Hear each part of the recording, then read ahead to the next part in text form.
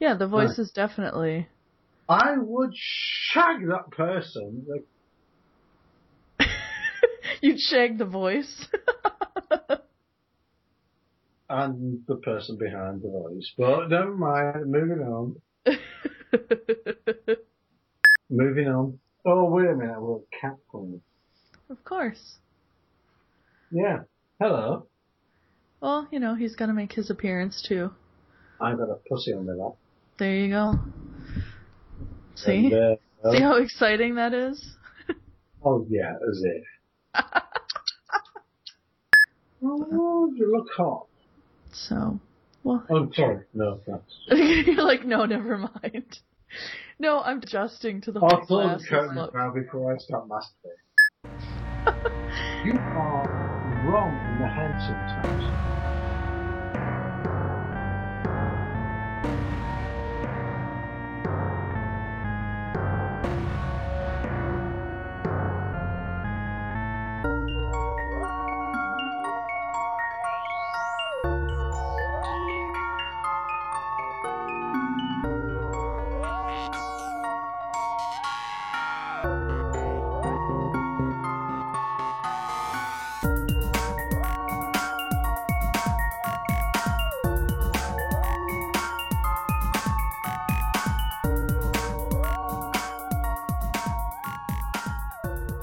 Hello, and welcome to episode 29 of the Screams and Moans podcast, the podcast about movies and sex, but not together because that would be porn. Today with me, I have Dave, who is another podcast virgin. However, he is an avid listener of podcasts, and he's also submitted quite a few stories for the show, including one for the Halloween episode that we put together. And speaking of, I was going to ask you, how are your maths today?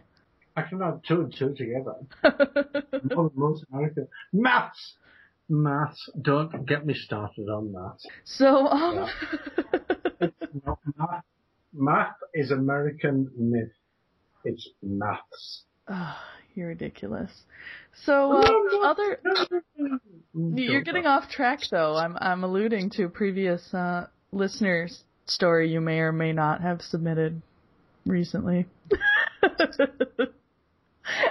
Sorry, move on. Okay, that's what I thought. No, so, moving on. Maths aside, what else have you been up to lately? Me, what can I say? I've just been to... Okay, now, I know one of your listeners from FSJ. Okay. I'm very sorry, guys, but I've just been to Belgium. However, that is not such a bad thing because I've been to Belgium purely and simply because it is 200 years since we are over the Frenchies at Waterloo. History lesson. Benefit. So we stayed at the 1815 hotel and we had a damn good time drinking lots of Belgian beers. My listeners can't see my skeptical look on my face right now. yeah, you're sort of like, oh yeah, I'm fucking hell, it's the bloody European war again. I just want to hear about the ciders of the trip, frankly. The ciders are sort of like drunk on the boat. You like flat ciders, don't you? I do like flat ciders, yeah, and we don't get them a lot over here. Well, we don't get a lot of flat ciders unless you go down to sort of like the southwest and sort of all that sort of shit. I did have a flat cider on the boat in your sort of like, you know, sort of like taking you into consideration. It was quite nice. It was 5.4% and it was not a bad pint. Well, there we go. Well, it's not too bad. So other than some Belgian beer, what else did you get up to on your trip? You really want to know? Of course I do. It's Screams and Moans. Do you want to sort of like hang that back for the second half, or do you want to sort of like keep on? I'm sort of like I'm modest man. I don't sort of like take these things into account. Oh, okay. All right. Well, then You just want to allude to things and then talk a little more in the second half? No, purely simply because we've got things to talk about in the second half, and I met people who would allude to things. Okay. All right. About things. Reswarming. Yeah, I have actually. I've been to quite a few more games this year. For those of you who don't know, the Minnesota Swarm are Minnesota's arena lacrosse team. So, are you laughing at me right now? No. I'm just pimping them out. Right. I should be getting kickbacks for this. Yeah, you should be. Yeah, but it's a sport that's kind of becoming more popular in Minnesota, I guess, which is a little unusual. Just more popular in the U.S., but I actually prefer arena lacrosse because it's a little more like hockey and it's a little more violent. One of my friends actually pointed out, like, are there any non-violent sports that you enjoy? Like going to roller derby, you like kickboxing, you like... Sorry, wait a minute. Let's roll that back a bit. Okay. So you've got roller derby. Derby. Derby. Yes, I know. Roller derby. That's sort of like kick Americanisms back in. Hey, when I was gonna say, when I came over, I went through derby. I didn't go through derby, but that's because someone's wife was gracious enough to let me know that before I got on the train. But yeah, okay. So you're kicking that one, right? Yeah. Okay. So it's derby. Wait a minute. So what we're talking about is sort of like different versions of sports. Yes. So we've got roller derby. Yes. Instead of derby. Correct. We've got, kickboxing, which I like to do. Yeah. Yes. Right, okay. You like it? Oh, I love kickboxing. Yeah. And free sparring. It's a really good workout. So, when you do kickboxing, do you like sort of like just taking out on anybody? Oh, I don't walk down the street. I'm not like they live with, I came here to chew bubblegum and kick ass and I'm all out of bubblegum. I mean... Alright, okay. I don't mean that. I just mean, if you're in the gym, do you sort of like go for it? Generally I've done it in classes. So they'll usually have structured, you're learning different moves or different strategies, and then you might get 10 or 15 minutes at the end of the class to free spar with other students. So that's actually a lot of fun. Okay. And so stress relief, yeah. You do like kicking people then? Yes, and I played rugby. Yeah, I know that. Yeah. Well, some of my listeners might not know that. And, you also play, what position? No. Are you going to guess? You already know it's not fair. Sexually. What? Did you just say sexually? You used to play open side flanker. Yes. But they wanted me to be like a running back, and I was like, no. Okay, so it was like the center. Yeah. And I'm like, fuck that, no. So I want to be in the scrum. And they said, well, then you need to be open side because... You gotta be hard. Yeah, and you're faster than some of the other girls, and you're going to be one of the first ones out. So... No, I understand that completely. Yeah. So, that's where that came from. And then, I like arena lacrosse, which is basically guys bashing each other's heads into the boards. And there's usually at least one fight. At least. Sorry, are you recording this now? Oh, the whole show, yeah. You are completely fucking mental. I am not. That's beside the point. The rugby thing is fine. I don't mind that. So you suddenly think I'm mad or mental for my choice of sports? I heard both about the same. Rugby's fine, but somehow I've went a step too far with the rest of my sports choices, is what you're saying? No, yeah, you did, yeah. You're sort of like wrong. I don't think I'm wrong. Oh, you. Okay, maybe you are, but no, you're definitely wrong. You don't know what rugby means. I don't know. Hits. Yeah. That's the fun part, right? Tough tackles. Yeah. But, I don't know. I mean, that being said, maybe if I got back to rugby and back to kickboxing, I'd be that fit again as well. So, maybe I should look into that. I need a little more violence in my life. Yeah. And no, that's probably not something I should say. No, honestly, you should do. You should do.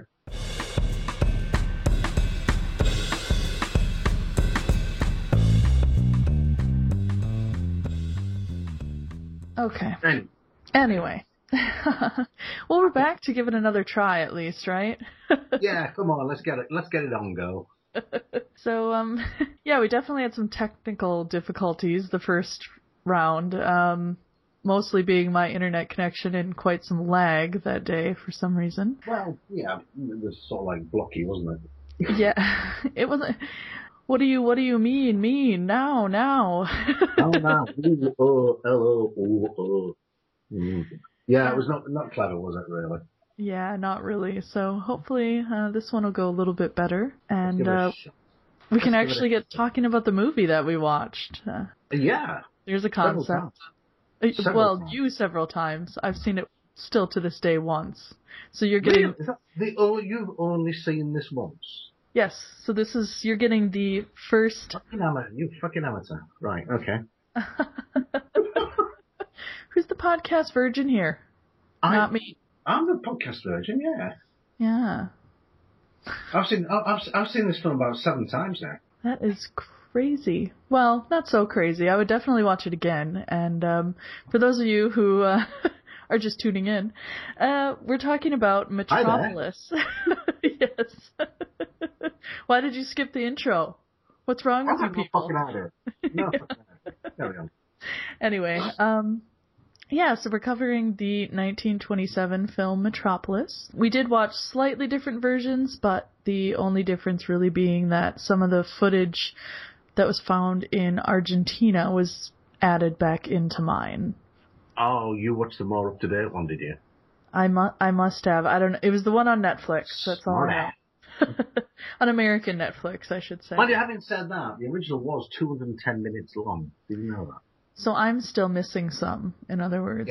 Yeah, it was completely and utterly butchered. As soon as the film was finished, it was butchered by the editors. And it was... I'm only saying this because I'm a complete geek about this film. I'm cross because you need to see the whole thing, really. I mean, the one I saw was just shy of 2 hours. Okay. But, I mean, let's think about 2 hours, black and white, silent movie. That's probably enough for most people, really, isn't it? Probably. Yeah. But I don't think the biggest thing about this movie is necessarily its length. That's the first time I've ever heard a female say it's not about length. Yeah. Come on, it's not the size that matters. It's how entertaining it is. Yeah, okay, fair enough. So yeah, I know you've looked up a couple of anyway, where do we start from? Well, I was going to lead the show. It's a bit Marmite. And lead you where I want you to go. You're either going to love it or hate it. Right? Okay. Yeah, it's a bit Marmite, this film. I suppose it's the same with any sort of like black and white silent movie. You're either going to love it or hate it. Yes. Depending upon your point of view. It has been described as the first sci-fi film. Oh, yeah, it's definitely been described that way. It's a major sci-fi film. There are a few previous films, French and Russian ones, which are sort of like 10 years prior to this. Okay. Oh, yeah, believe me, I'm going to get geeky on this shit. This was the first major one, really. Purely and simply because of its styling and the era in which it was filmed. So, because you bear in mind, 1927, so you're smack between the two world wars, and you've got a lot of austerity going on in Germany. And this film did actually cost a lot of money to make. I did not know that. I shall tell you how much it cost. All right. I knew you said you had a bunch of facts, so I'm going to let you spit some of the facts out, and then we're going to get into the movie.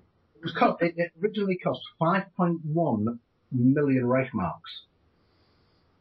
Which that would be quite a lot today. At the time, it cost $2.4 million. Okay. Or 1.6 million Earth pounds. Right? Okay.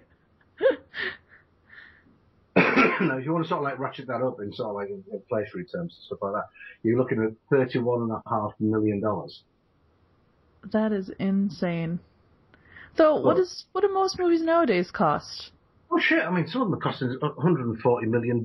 Yeah, ridiculous. So it'd be like a low to moderate budget film today. However, the downer for this poor bastard of a movie, right? It only took 75,000 Reichmarks at the box office, which is sort of like 500k. So it was a complete flop. Complete fucking flop. Which is crazy because it's actually an amazing film, I think. Oh, it is, yeah.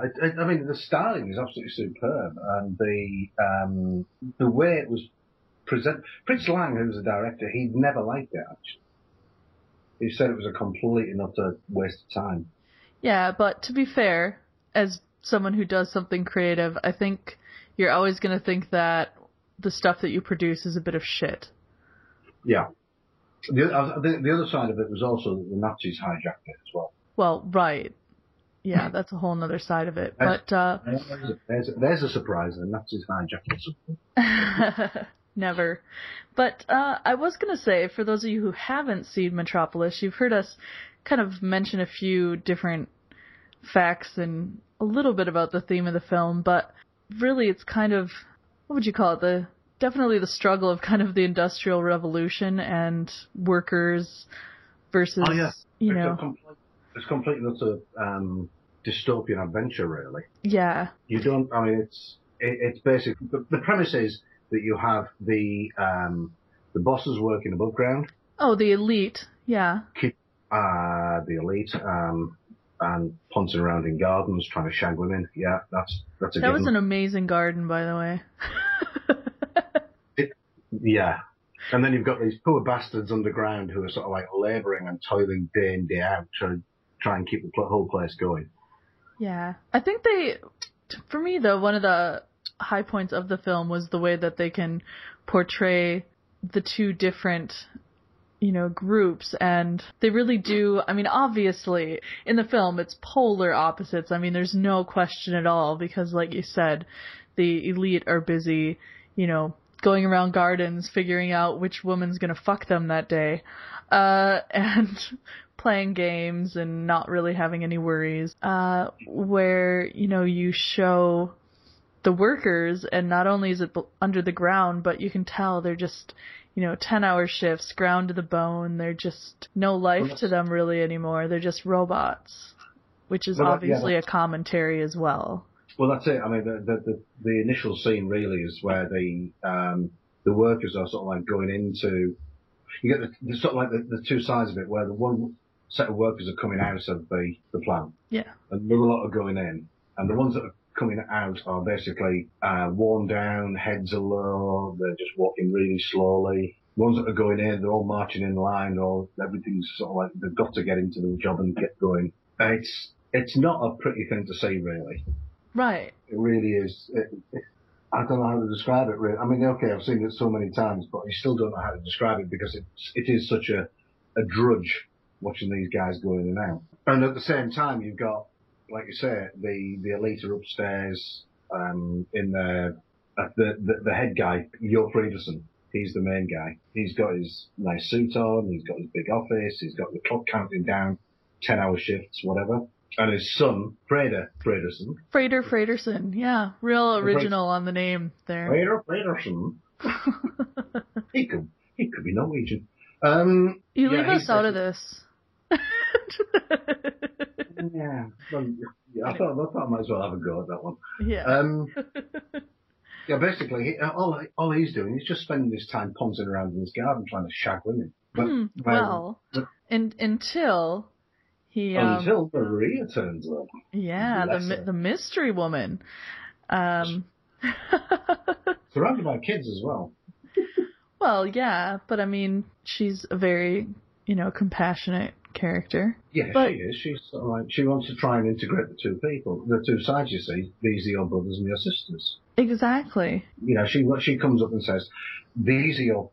She drags these poor little urchins up from the depths of God knows where. Comes up in the lift, or the elevator. Anyway, she brings all these kids up, and she sort of like says, these are your brothers and sisters. And then she basically gets thrown out. Yeah, but not before Frater notices her, and he's in love right from the start, yeah. Oh, he's gone. He's gone big style. Oh, yes. I love that, though. I love that then, you know, she's kind of what draws him in to the other world, where he's never really seen what his dad, you know, what his father does, and in terms of the reality of it, you know? Yeah, this is the whole premise of the film, really, about one side shall never meet the other. Right. Well, it doesn't work if... That's the theory behind it, but no, that's a spoiler. You're going right to the end of the film, though. I have not. Anyway, so basically, she comes You spoiled the end of the film. I said they don't work out. We can cut that. Okay. Let's cut to the flood scene. No. And that's part one. No, just kidding. That's it. That's the whole thing done and dusted. Fuck it. No. But yeah, I was going to say, I mean, I think you're led to believe that, you know, Frater is just like everybody else of the elite, you know, that just carefree, doesn't really care about what's going on in that other part of the world, you know, as long as he can maintain his... He's a very compassionate guy.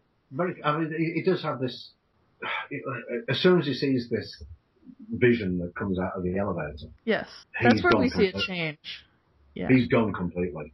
It's like the black and white silent movie, overacting bit, hand on heart, arms going out. I love that, though. I love that. I argued with someone, actually, that at least this movie had acting, unlike a lot of current movies. Oh, yeah. There is a lot of sort of like overemphasis on the hand movements and the eyes and the heads and this, that, and the other. Oh, yes, definitely. But there's more subdued acting as well. It's better than watching Nicolas Cage, let's put it that way. Yeah, so I mean, really, once he follows her down below the metropolis. Yes. So basically, he chases her down into the underworld. Right. But I mean, until this point, like I said, you didn't really know. I mean, you know he's interested in her, but, you know, he's kind of fallen head over heels already and wants to know more. But... Oh, yeah.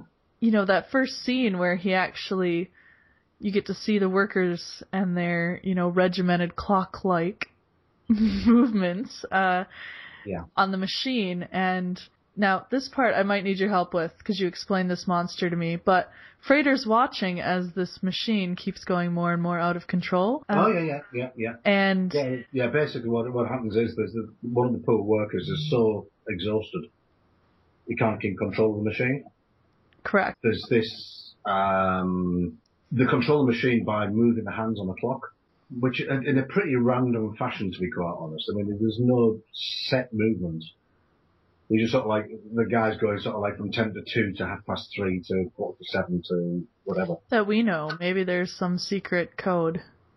Well, I've been looking at that. I can't find it. Okay. So anyway, what happens is eventually that you can actually see that there's a pressure gauge, and the pressure gauge builds up and builds up and builds up until all hell breaks loose, basically. And the machine then converts itself into a monster. Yes. If that makes any, it doesn't make any sense until you actually see it. Having said that, just before it converts itself into this monster, because the flashcards that show up during these silent movies. Yeah. Give you a brief explanation. It does actually say a word. Right, which is what I needed your help with when we explained Moloch. it. Yeah. Now, Moloch is an ancient god who could only be honoured by human sacrifice. Which is why you see the workers being led up and into the machine. Indeed, yes. They all throw themselves into the machine. So it's all about human sacrifice, which is basically like human beings sacrificing themselves for the good of the existence of Metropolis. Right. Yeah, so I mean, basically, that's the first bit. That's where the whole thing starts to break down. Well, and really, I mean, it's kind of alluding to them just in general sacrificing themselves for the machine as well. Yeah. Well, to the greater good. There we go. As you could say. You then got the issue about Yo Fredersen suddenly realising that his son's gone a little bit love-struck. Yeah, but he only realizes that after his son comes up to tell him what's actually just been witnessed down below. Indeed, yes. Yeah, that was a hard thing, that really, because what happens is that the foreman comes up and tells him what's going on. And then he's sort of like, basically, why am I the last one to hear about this? You know, the whole thing's gone tits. Why am I the last one to know about it? And he gets fairly pissed off, basically, and sacks somebody. Right. Which means that person is now going to have to go down. He's got to go down to work. Instead of keeping his nice clean job with his nice clean suit, he's got to go and work with all these poor little underlings downstairs. Yeah. That guy couldn't do anything right from the start, though. Well, he's a bit of a sap, wasn't he, really? Let's face it. Oh, yeah. He was... No, actually, he actually turns out to be a really nice guy. He turns out to be he's a really, really good guy in the end. Yes, but that's much later in the film. So. That's much later in the film, yeah. We're stepping ahead of ourselves on that one. But yeah, let's jump back to the point where we're at in the film. I tend to jump around a lot on this podcast. Do you notice that as a listener? Pizza. Yes, and I may or may not have had some pizza in the break that you guys didn't just hear. So, Yo, is that how you pronounce it, right? Yo Fredersen? Yo Fredersen. Well, you should know, you're Norwegian. They're German. I suppose it's somewhat close, to be fair. A lot of the words swap some V's and W's. Yeah. Yeah. So Yo Fredersen. Yeah, yes, Yo. Yo Fredersen, what up, homie? What's up? Oh, Christ almighty. So, Yo sent his homie to follow his son. He said, shit, man, I tell you what, that freighter, he ain't up to no good. No good. And that's where the gangster movie ends. Yeah, basically. But, yeah, what were you going to say about that? Yeah, well, basically, anyway, he sacks this guy, but then he's got this little sidekick. Yo Fredersen has got this sidekick he's actually called the Thin Man in the film. Okay, but you're never told that that's his name. Yeah, but he is thin, and he is a man. Okay, fair enough. So anyway, he sets the Thin Man to spy... his homie. Fredersen. Yeah. Because he's not exactly enamored with the fact that he's sort of like got the hots for this chick downstairs, Maria. Yeah, but at that point, does he know he has the hots for Maria, or is it... Yeah, I think at this point, he's just disturbed that his son has seen a different world, and he's curious about it at this point. But because he's also he's seen him with her as well. I thought that was when they spied on them much later. Oh, he's seen her yesterday. Not in the version I saw. He has seen her. Yo person has seen Maria at this point. Not in the version I saw, but... Okay, well, bearing in mind there's about 18 different versions of this damn film. So. Yeah.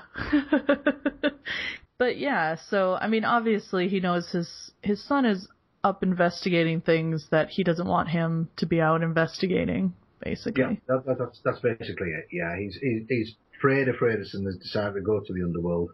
And he's got himself enamoured with the work down there. He wants to try and free them, because that is the good, sensible thing to do for a human being. Ish. What is the ish? What is the ish? I don't know. You've got to keep people down every now and again. No. And anyway, so what happens is that Yo Fredersen then decides to go. I'm going to keep calling him that now. Yo. I know. He goes off to see this guy called Rotvang, which means. I have no idea. Oh, you speak German. Come on. I do speak German, but not fluently. Red cheek. Ich kann nur ein bisschen Deutsch sprechen. Yeah, so anyway, he goes off to see Rotvang, who's this mad inventor, who was the guy who designed this whole dichotomy of the place, which is the upper world and the lower world. Right.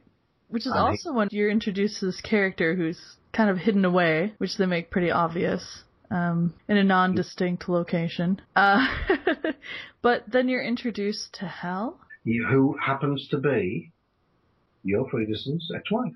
Yeah. Now, it turns out that Rotwang was in love with her as well. And he's got some secrets. He's a dirty little bastard, isn't he? He really is. Actually, he looks pretty fucking freaky as well. Well, you know, the mad scientist type. Oh, yeah. We've all been down that road. I know I have. Oh, wait, sorry.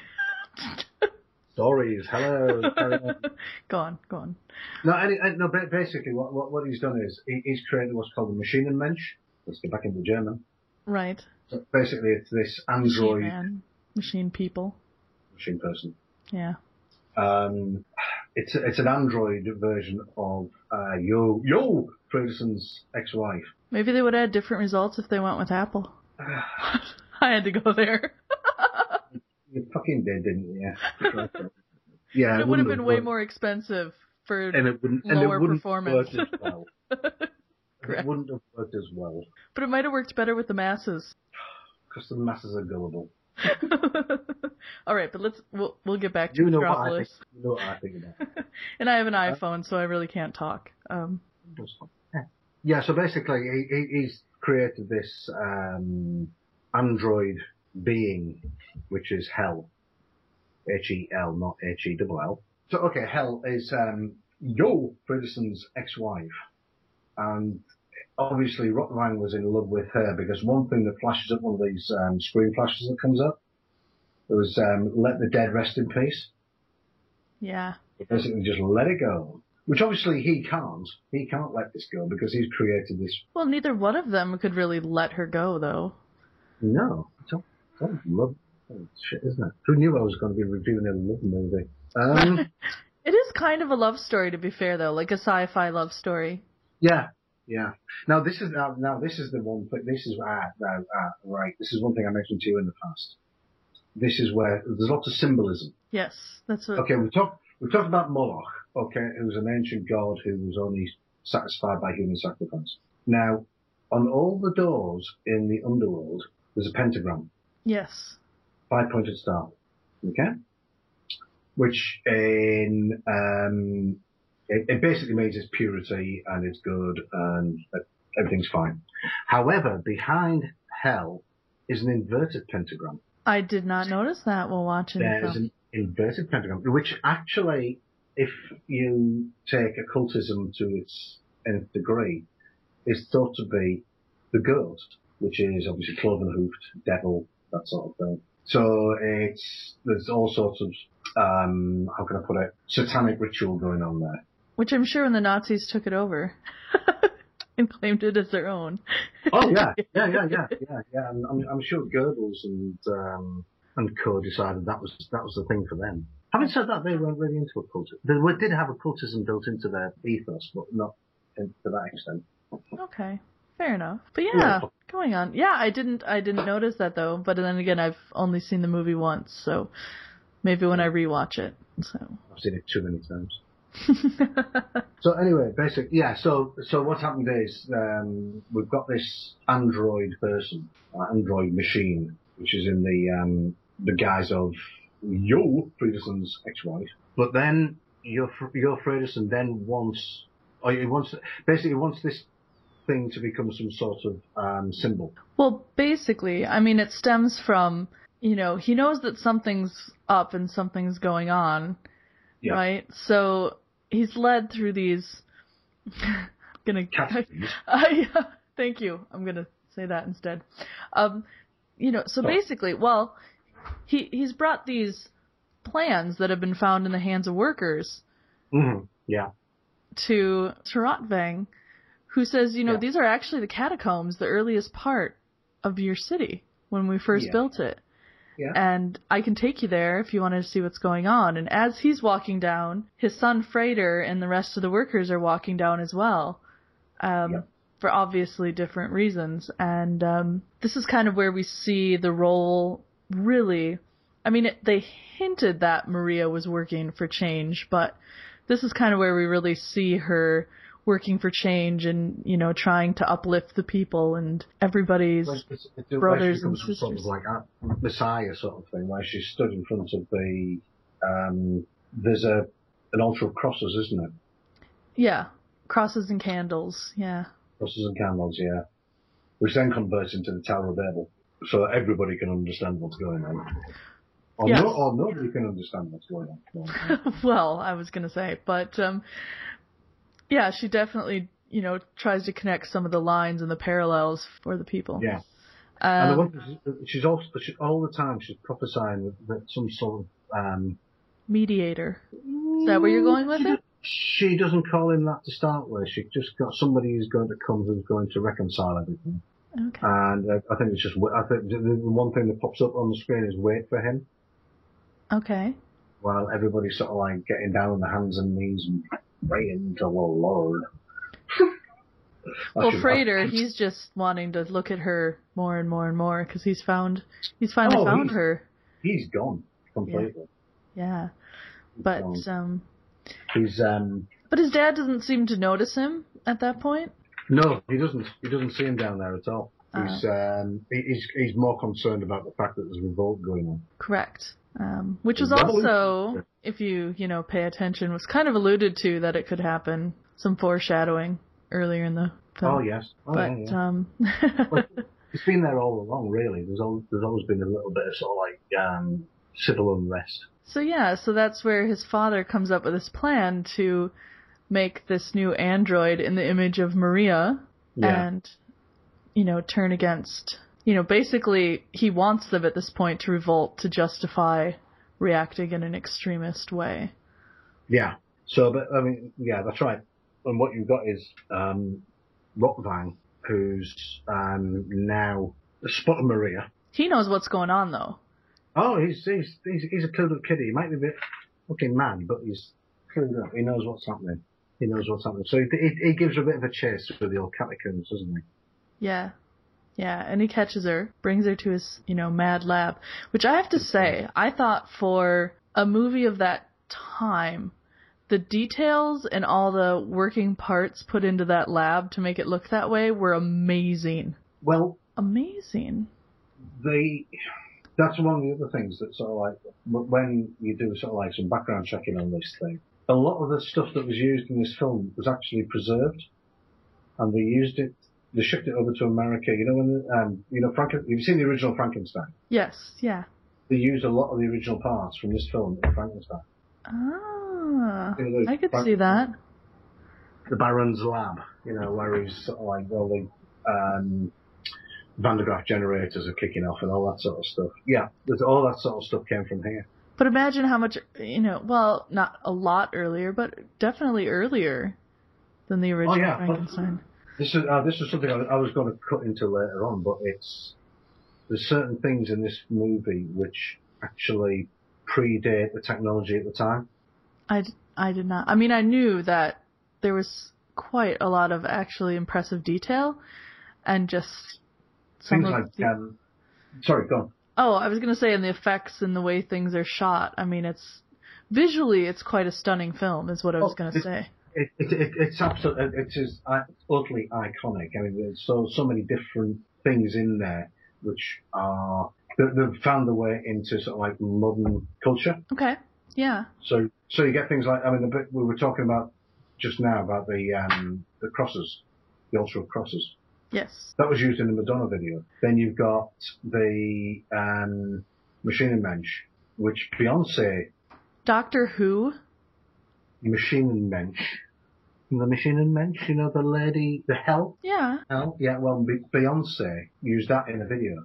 Okay. Well, I just think they remind me of the men in Doctor Who. Doctor Who? Why? Do you not watch Doctor Who? No, I fucking don't. Oh... I stopped watching Doctor Who when David Tennant stopped being in it. But I love David Tennant at Doctor Who. I thought David Tennant was brilliant, but I've not watched any of the ones subsequent to that. You see, I grew up with the original black and white Doctor Who's. Oh, I've seen those as well. So nothing can pass those. The Cybermen. Yeah, Cybermen, yeah, okay. Yeah. I can't believe you... Hold on. And to be quite honest, I'd never linked that. Yeah. The Cybermen, which were originally in the first Doctor's last story, The 10th Planet, in 1966. Yeah. They looked way different, though, then. Now they look much more like the ones from Metropolis. Yeah, I think they've evolved. Yeah. They've evolved. That's a whole nother geeky rant we just went on there, sorry. We did. But, back to Metropolis, and... Anyway, so we've got Rock Bang chasing Maria through the catacombs. Catches her. Catches her. Does some amazing science and makes this machine look exactly like her. Indeed, yes. Now, this is where she becomes a... How can I put it? It's what young Fredersen wants this person to become. So she's becoming a little bit of a, not a rebel, but she's stirring the populace up. Yeah, she's basically inciting them to riot, is what she's doing. Oh yeah, big star. This is where some of the overacting goes on. Oh, yeah. She does become a little bit of a sort of like a wild-eyed, staring freak, doesn't she? Even when she's partying afterwards, when she's successful. Yeah. I mean, I'd love to know what she's been on. Right? But, it's like Davy Dent on a good day. I mean, keep that in if you want. Oh, I will. But yeah, so she's successful in this, and... she stirs them up big style. Yeah. But it's all a part of a plan, because basically these, it distracts them from what's really going on. And again, by, even before it starts, yo. Now you're going to have me laughing every time I say it. Yo, Fredersen, he says, let them do what they will down there. If they want to destroy everything, let them. Because he knows that, as a result of this, they could all basically cause their own death, essentially. Yeah, no, at this point, really, it all starts to descend into chaos. Yeah. Because what you've got is the riots. You've got the riots down below. They're children that are all left to be alone while they're out rioting. Children, and there's a monk at some point, isn't there? Talking about an apocalypse. Okay. Which is then this is where the robot Maria appears as the whore of Babylon, which is the most freaky thing you've ever seen in your entire life. Yeah, she basically appears as this, she's got serpents on her head, she's sort of like on top of this machine that comes out of the ground. Then there's all sorts of shit goes on. There's things like belly dancing going off. We can all appreciate some belly dancing. Oh yeah. It is absolute chaos. And that's the whole point of what she's been put there to do. Correct. So exactly. She's been completely successful at that. And as I kind of alluded to, so while they're rioting, basically because the machines aren't working and the other parts aren't working, of course, the lowest levels start flooding first. And then Maria starts taking the kids to safety. Fredersen. He starts taking some of the kids away. They've got to then escape from this lower level. That was pretty intense, actually. I was just imagining how they got all those people, because it's just hands grabbing everywhere, and you really... I mean, they did a really good job of feeling the chaos of what it would be like to try to get that mass of people up. Another geeky fact. How many extras were used in this film? Oh my gosh. I'm going to guess in the thousands. 35,000. I didn't imagine that many thousand. 35,000. And some of those poor kids were forced to stand in water for up to about 5 hours. I could believe that, for different shots. Yeah. I'm not saying it's safe, but it was, Oh, no. Health and safety laws have gone... This was long before health and safety kicked in, really. Probably more drownings than anything else. But, so, I mean, basically you've got all this flooding going off, and the whole point is, there's an attempt by everybody to escape from this area. Yeah. And it's about this time that the little, the thin man tells Yo, Fredersen, that, by the way, your son is down there with the workers. The whole escape thing and the whole sort of like torment between the father and the son and how it's all going to work out, it is quite intense. Yeah. It really, really is. They did a really good job with that. Yeah. And then the workers finally realize, what's the foreman? Grot. That suddenly brings up the point, whoa. Wait, where are all our kids? Yeah. Well, it's the workers who are saying, where are our children? And then Grot says, oh, they're down there, but somebody's trying to rescue them. And then all hell breaks loose. Because now you're fucking with their kids. Do you want to rephrase that? No, I don't. Okay. Well, I'm sorry that you live in a pedo culture, but... Okay, moving on. So yeah, basically, they've got to get the kids out, which obviously Freda Fredersen is instrumental in doing. Yes. So now he's become part of them, officially. Right. But everybody thinks Maria is a witch. And she's been chased like hell. She's been chased from pillar to post, isn't she? Well, that was a good way to get the two crowds to collide, though, in one place. Yeah, I mean, the thing is, though, that you've also got this dichotomy where you've got the robot Maria. Crazy party bitch. Crazy party bitch, yes, she's absolutely mad for it, isn't she? So you've got the real one, and you've got the robot one. Crazy Maria was riding on the shoulders of the revelers from that party. Yeah. The elite, and then the workers are chasing after the real Maria because they think she's the witch, but she's not. This is where the confusion comes in, because nobody knows which is the real one. Correct. So basically, you've got two girls who look exactly the same, but one's a bit freakier than the other. Yeah, and not just freaky in good ways. Freaky in a very bad way. Yeah. So basically, it's all a load of chaos. Until, at the very end of the film. Oh no, we missed a bit, haven't we? We missed the fight. We've missed, first of all, Frater comes up, and he thinks, so they're gonna burn this witch at the stake, basically. Oh shit, yeah, I forgot about the burning at the stake. Yeah, oh, how could you forget about the burning at the stake? Oh, anyway. Somebody has to pay for this. I think it's because I do know that they actually used real flames in that film. That's crazy. It annoyed me. But, so basically the real Maria hides out where Rotvang is hiding as well. Cece and this all go down. He's like, oh shit. But, so yeah, they actually do manage to grab the not quite right Maria and tie her to a post and burn her at the stake. However, Frater doesn't... When she's burning at the stake, she's laughing. Well, that's how you know she's cray-cray. Yeah, I know, but I'm just saying, it's still not right. No, but that should have been, Frater's indication that it wasn't quite right, because he's freaking out thinking the love of his life is burning up in front of him. Yes. That's a different kind of ring of fire right there. Indeed, yes. Yeah.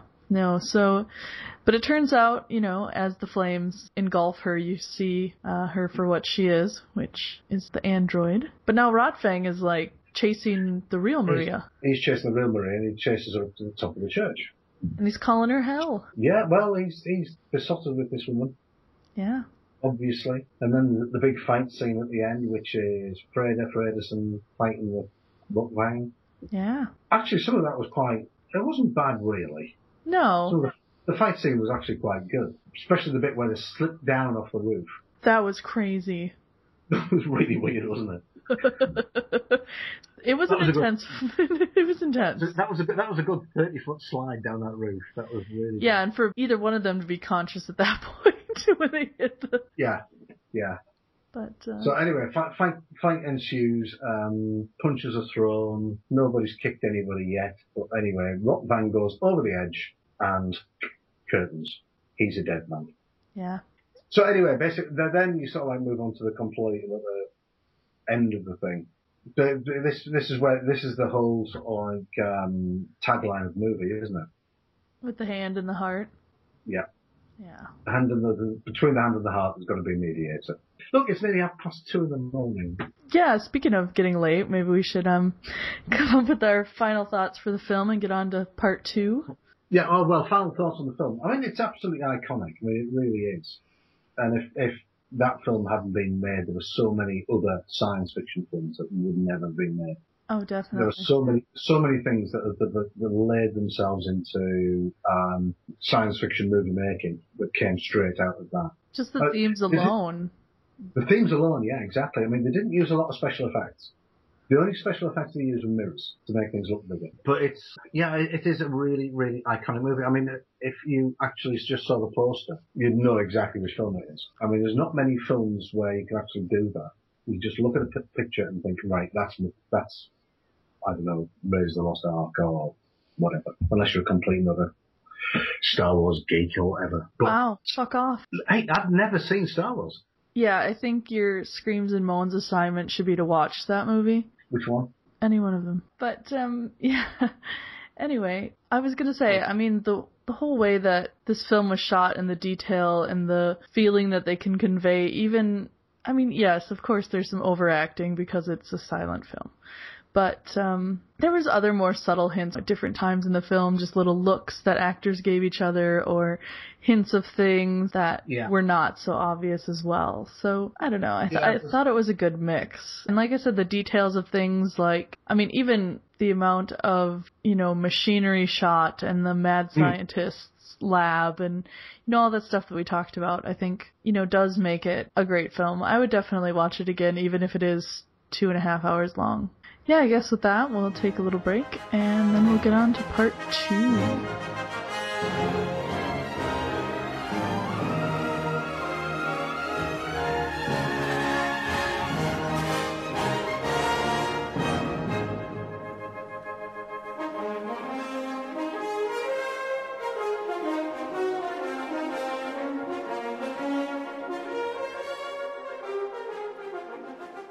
Anyway, food porn, darling. Yes, onwards and upwards to food porn. Onwards and downwards to food porn, maybe? It depends on you. Okay, fair enough. You see, the food porn thing, it's not difficult. It's just that, I've got lots of film references. Okay, which ties into Screams and Moans a bit. We like movies here. I've got 5 movies where I could think of food porn. I was going to say I know of one, and that's 9.5 Weeks, because I did it on War Machine versus Warhorse the other day, so. Last Tango in Paris? No. Never seen? Oh, you've not seen Last Tango? Golden Bennett, there's more movies that you better watch. Marlon Brando uses butter as a lube. Yikes. Well, again, it's that whole, it'd be oil-based, right, versus water-based? Yeah. So it would last longer. Yeah. I just don't... Butter. I hope it's unsalted. I was just going to say. But, yeah, 9.5 Weeks, what did you think of that scene where he's feeding her the different foods? I didn't think it was the best part of the movie. Well, we're not talking about the movie, though. We're talking about food porn. I just couldn't get past the fact that it was honey and how sticky that would be. Okay, fine. At the end of that. I mean, he's rubbing it as if it's not sticky, but we all know honey is really sticky. Yeah, that's one of the stories I was going to cover later on. Okay, well, since you're the guy to go first, so I want to hear this story. Yeah. Well, there's no later on. The show is now. Okay, right.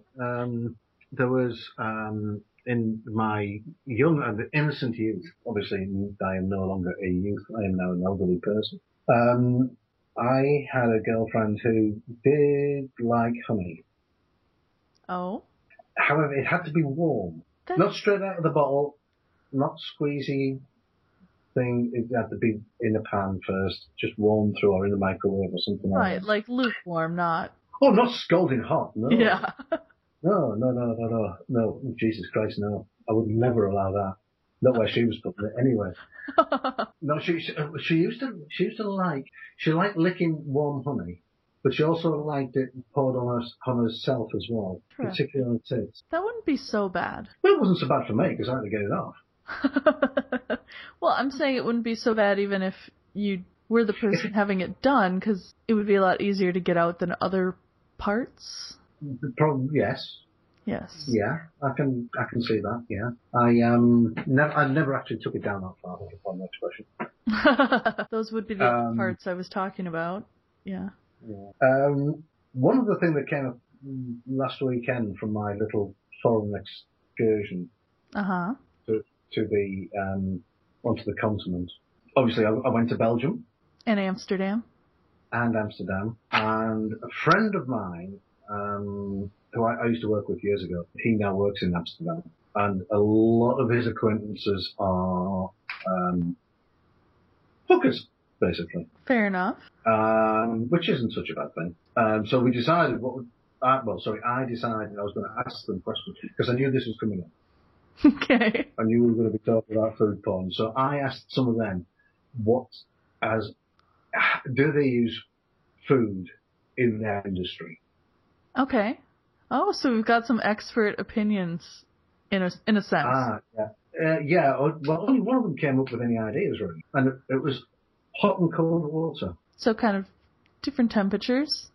Yeah.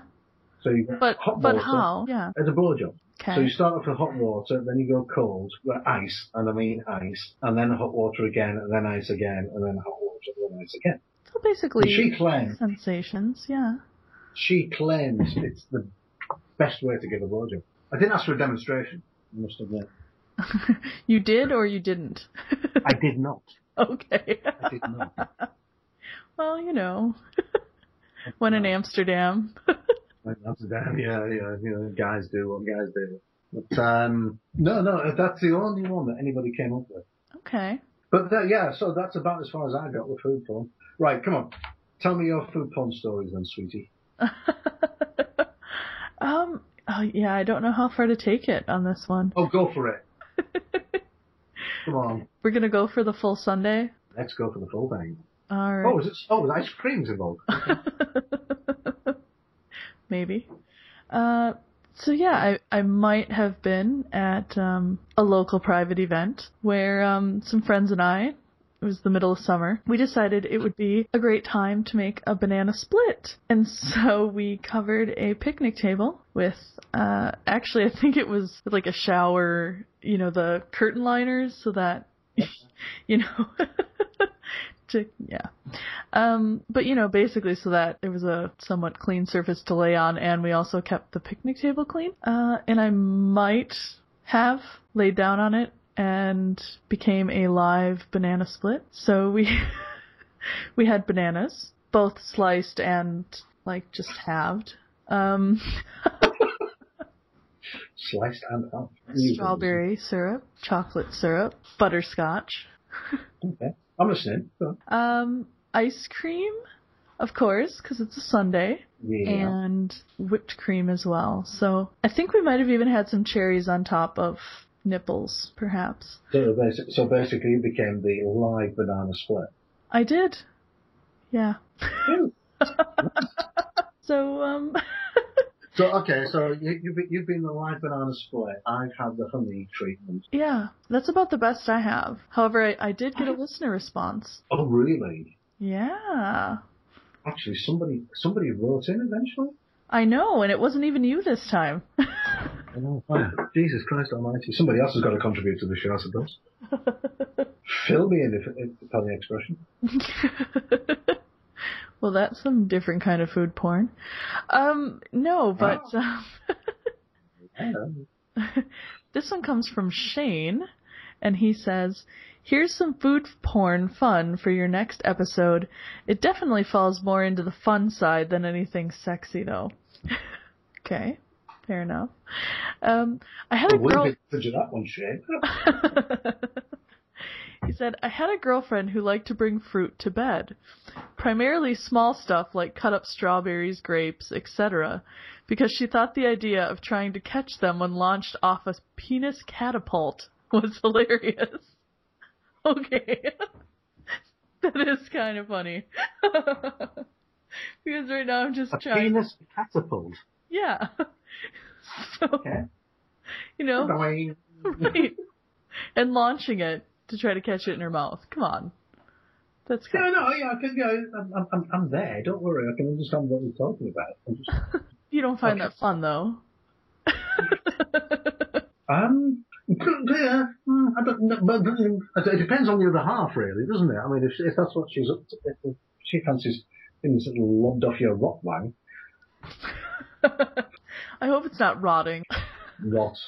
Rot as in German for red. Mind you haven't said that, that's even worse, isn't it? This sounds like I've got an infection. Right. I don't know which is worse, but I'm assuming Shane has neither of those problems, so no, I think that sounds like a fun one. Maybe the next guy I'm with, I'll be like, "Hey, do you have a penis catapult?" It'd run a mile. It's my new pickup line. So, got a penis catapult? Hi, big guy. So yeah, again, I want to thank Shane for contributing to the show, and as always, I like to hear from my listeners, so we appreciate that. And every episode, if this is your first episode listening, we put out a listener question ahead of time for you to answer, and you can either send, I love recorded audio along with written, but we'll definitely read out any written responses as well. But the question for next episode is, how much masturbation is too much masturbation? So I'll be discussing that with my co-host next show. And yeah, so if you want to get those answers to me, you can do that at screamsandmoans@gmail.com. So yeah, it's been good having you on. Hopefully it hasn't been too rough your first time podcasting and on Screams and Moans. You've been very gentle with me. I've tried. I'm a little bit feisty today. But, yeah, I know. No, I can tell. You're in a mood. Yeah, but it's technical difficulties start to piss the person off. With that being said, though, if people want to get in touch with you, what's a good way for them to find you on the interwebs? Yeah, well, there is Twitter, there was Facebook. Facebook address, Dave Lowe's. LOWES. Sounds good. And as always, people can get in contact with Screams and Moans and myself on Twitter at Screams and Moans, and on Facebook, the Facebook address /Screams and Moans. Listen to it because you know it makes sense. Thank you. And if you're liking it, you can always give us a nice 5 stars and a review on iTunes. So I guess, since it is getting late where you are, it's probably a good place to call it a night, but 3:05? Yeah, not too bad. Not too bad, no. It has been good having you on, talking about a movie I actually haven't seen before. But yeah, I do try to let my guests suggest things if they think I'd like them, so hopefully you have a good night, and we'll say good night to the listeners, and goodbye. Good night, listeners. Ooh, good night, listeners. Good night, listeners. Bye. Bye.